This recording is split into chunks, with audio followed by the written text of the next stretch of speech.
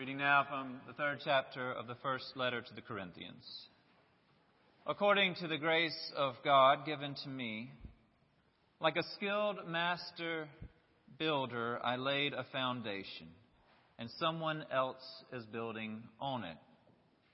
Each builder must choose with care how to build on it, for no one can lay any foundation other than the one that has been laid, that is, the foundation of Jesus Christ.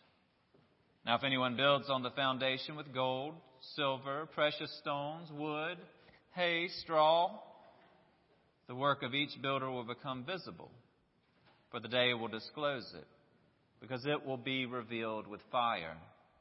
And the fire will test what sort of work each has done. If what has been built on the foundation survives, the builder will receive a reward. If the work is burned up, the builder will suffer loss. The builder will be saved, but only as through fire.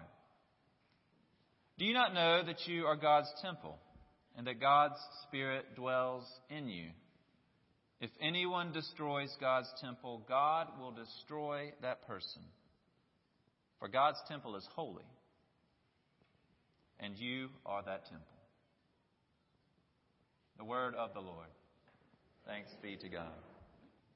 12 nights ago, while Meg Junis was home celebrating with her family that she'd been approved by the Board of Ordained Ministry, I was still at the White Oak Conference Center doing the Lord's work.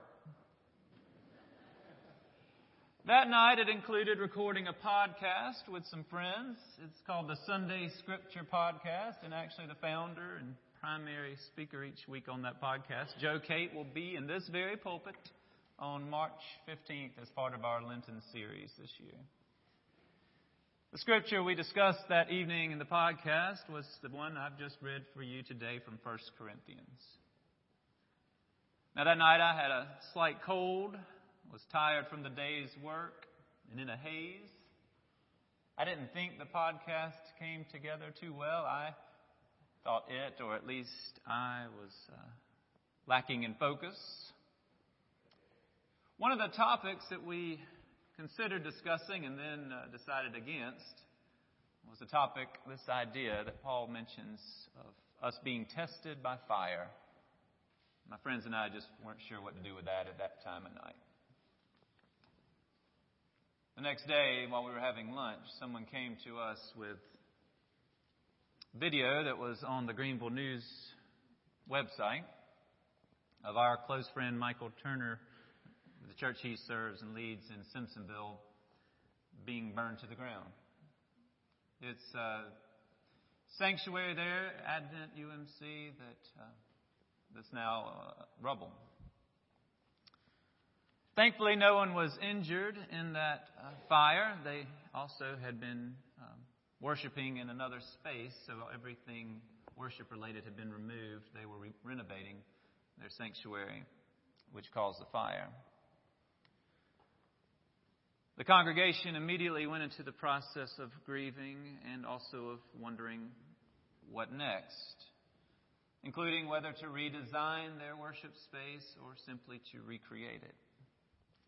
Whatever they decide, whether to just build it back or to do something different, what they know is they will be building on a solid foundation. Knowing the scripture that we've read today was coming up, I asked our architect friend, Gary Brown, to tell me a little bit about foundations. He replied, the foundation's primary purpose is to keep the building from moving. The foundation cannot move, he said, or the building will come apart. Advent lost their building, but not their foundation. They will not come apart. They will grieve. Already are. You can expect that. Look around this space. Think about what has happened in here. The beauty is in part due to the architecture and the decor, but it's also in what has been experienced. This is not just a beautiful space. It's a beautiful space where people have been converted into followers of Jesus Christ. It's a beautiful space where people have been baptized, confirmed, married, memorialized. People have felt called and commissioned in this very space. We often talk about how difficult it would be to replace this building. It would. But the difficulty would be more than the labor and the materials. It's also in how much will be lost of holy memories that this space has housed. Holy moments that this space has inspired. Advent Sanctuary may not have had as many years of those holy moments, but they've had plenty. And the loss of that beautiful space adds heartache to an already challenging situation. And watching my friend go through that and thinking about this space and us, our congregation, I thought about what we might do. I think we'd have to have a funeral service of a kind. We would need to hear from one another the significant moments of our lives that have happened right here. We'd also need to hear the good news that comes in the midst of painful news.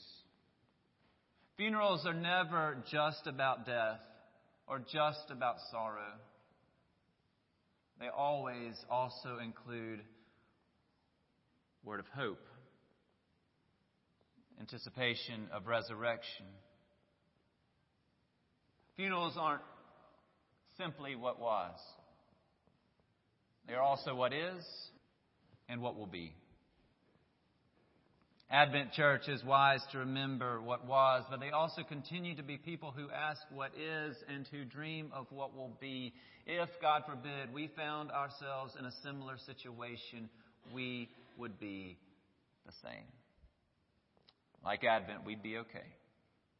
Because our foundation is not what is beneath this building, but it is He upon whom this church is built. We would not come apart. No church, no matter how beautiful or impressive, is built solely on a physical foundation. If it were, it'd be just a building. The cornerstone and the foundation of any true church is one and the same: Jesus Christ, her Lord. And it is because of Him that a church can survive and even thrive in the midst of tragic events. That is, churches can thrive if the church is built atop the foundation that conforms. If the church built atop the foundation conforms to the pattern of the foundation. That's how Richard Hayes puts it. Let's hear it again. The church must conform to the pattern that the foundation sets. In other words, we must build our lives into the likeness of Jesus Christ. You may think of yourself as a nonconformist. That conforming to the life of another sounds a little bit cultish. But you put on clothes today that you thought would be appropriate to the space that you're in. And you drove by the laws at least close enough that you're here and not in jail today. And you were persuaded by teachings along the way. Your thinking and your habits have been influenced by others. You conform. We all do. So the church isn't dishonest or apologetic about what we're after. There is room for discussion about how some of it plays out. But we have every desire for your lives to conform to the life and teachings of Jesus Christ. For our lives to conform to His. That doesn't mean you're to become a first-century rabbi. But it certainly means you're to learn from Him how to live in the 21st century. You and I are to sort out through prayer and study and reflection and conversation who Jesus would have us be today. That's the construction, the building that we're to do atop the pattern of the foundation from which we've grown. So we do as we've done today. We turn to His words. His words we heard from Harvey. His words based on what we heard from Kathy. We turn to these words where Jesus raises the stakes on us. Too often people have turned to the words and tried to figure out what is the least that I can get by with without being guilty of breaking those laws. And Jesus says, no, that's not my goal for you. He's come to make life not harder, but holier for each of us. So Jesus uses this continual refrain in the Sermon on the Mount. You have heard it said, but I say. He tells us it's not enough to not murder.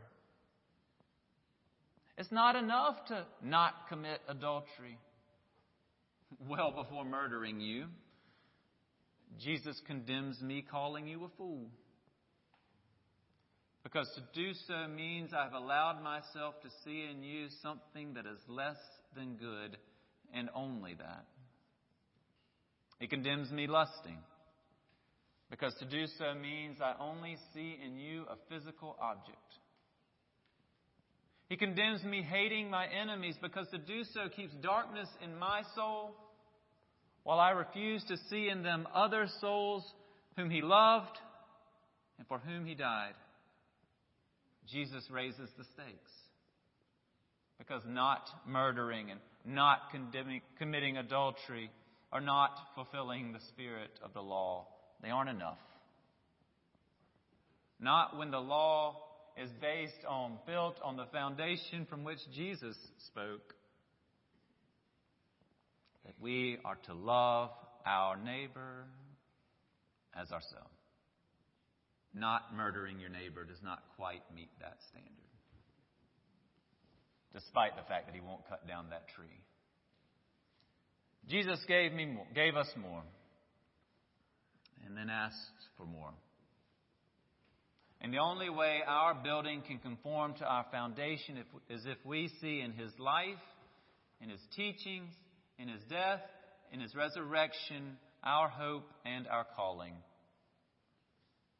When we do, we can do well in spite of whatever fire may come. Whether it be a literal fire, whether it be a fire burning into our personal lives, or whether it be the fire that comes from denominational discussion, debate over doctrinal issues. But the thing is, there have to be people who build on that foundation in order for our lives to conform to it. We have to have people whose lives live Jesus' teachings.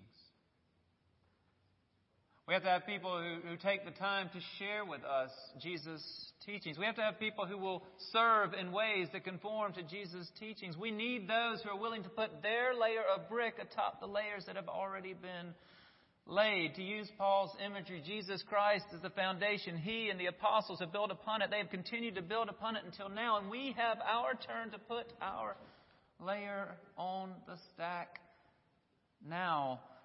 Your grandfather taught you, but he's not here to teach your grandchildren. Your Sunday school teacher and Bible school leader, they have poured into you, but they may not be able to pour into another right now. Each of us has our parts to do in order to build upon this foundation. In order to help people know Jesus Christ and follow Him. I mentioned Meg at the beginning of the sermon. She's still smiling, as she should be. She never stopped working, but now that this board of the ordained ministry work is off her shoulders, she's bursting with new ideas. We're trying to keep up. One of those ideas is, what if some people spend a few hours shadowing a bricklayer? You say, I don't think I could possibly teach a third grader. I understand why you'd be hesitant. What if you spent a few hours watching one of our great teachers who does that well? What if you spent some time here on a Wednesday night watching the people who make Wednesday night happen, or Sunday morning with an usher or a greeter? What if you spent some time with someone doing the work well and see if maybe that's the work you're called to do? That you can lay your brick atop those that have already been stacked and help build on that foundation. If you have questions, I'm sure Meg will be very pleased to talk with you about it. Please get started or continue the ministries you've been part of. Please keep building on the foundation of the Lord Jesus Christ. Advent Church will be fine because their foundation is not in a building scorched by fire. They'll be fine because their foundation is in the life and death of Jesus Christ. They'll be fine because they will rebuild in ways that conform to the pattern of His life. And as long as we do that, we'll be fine too. Whatever fires may come.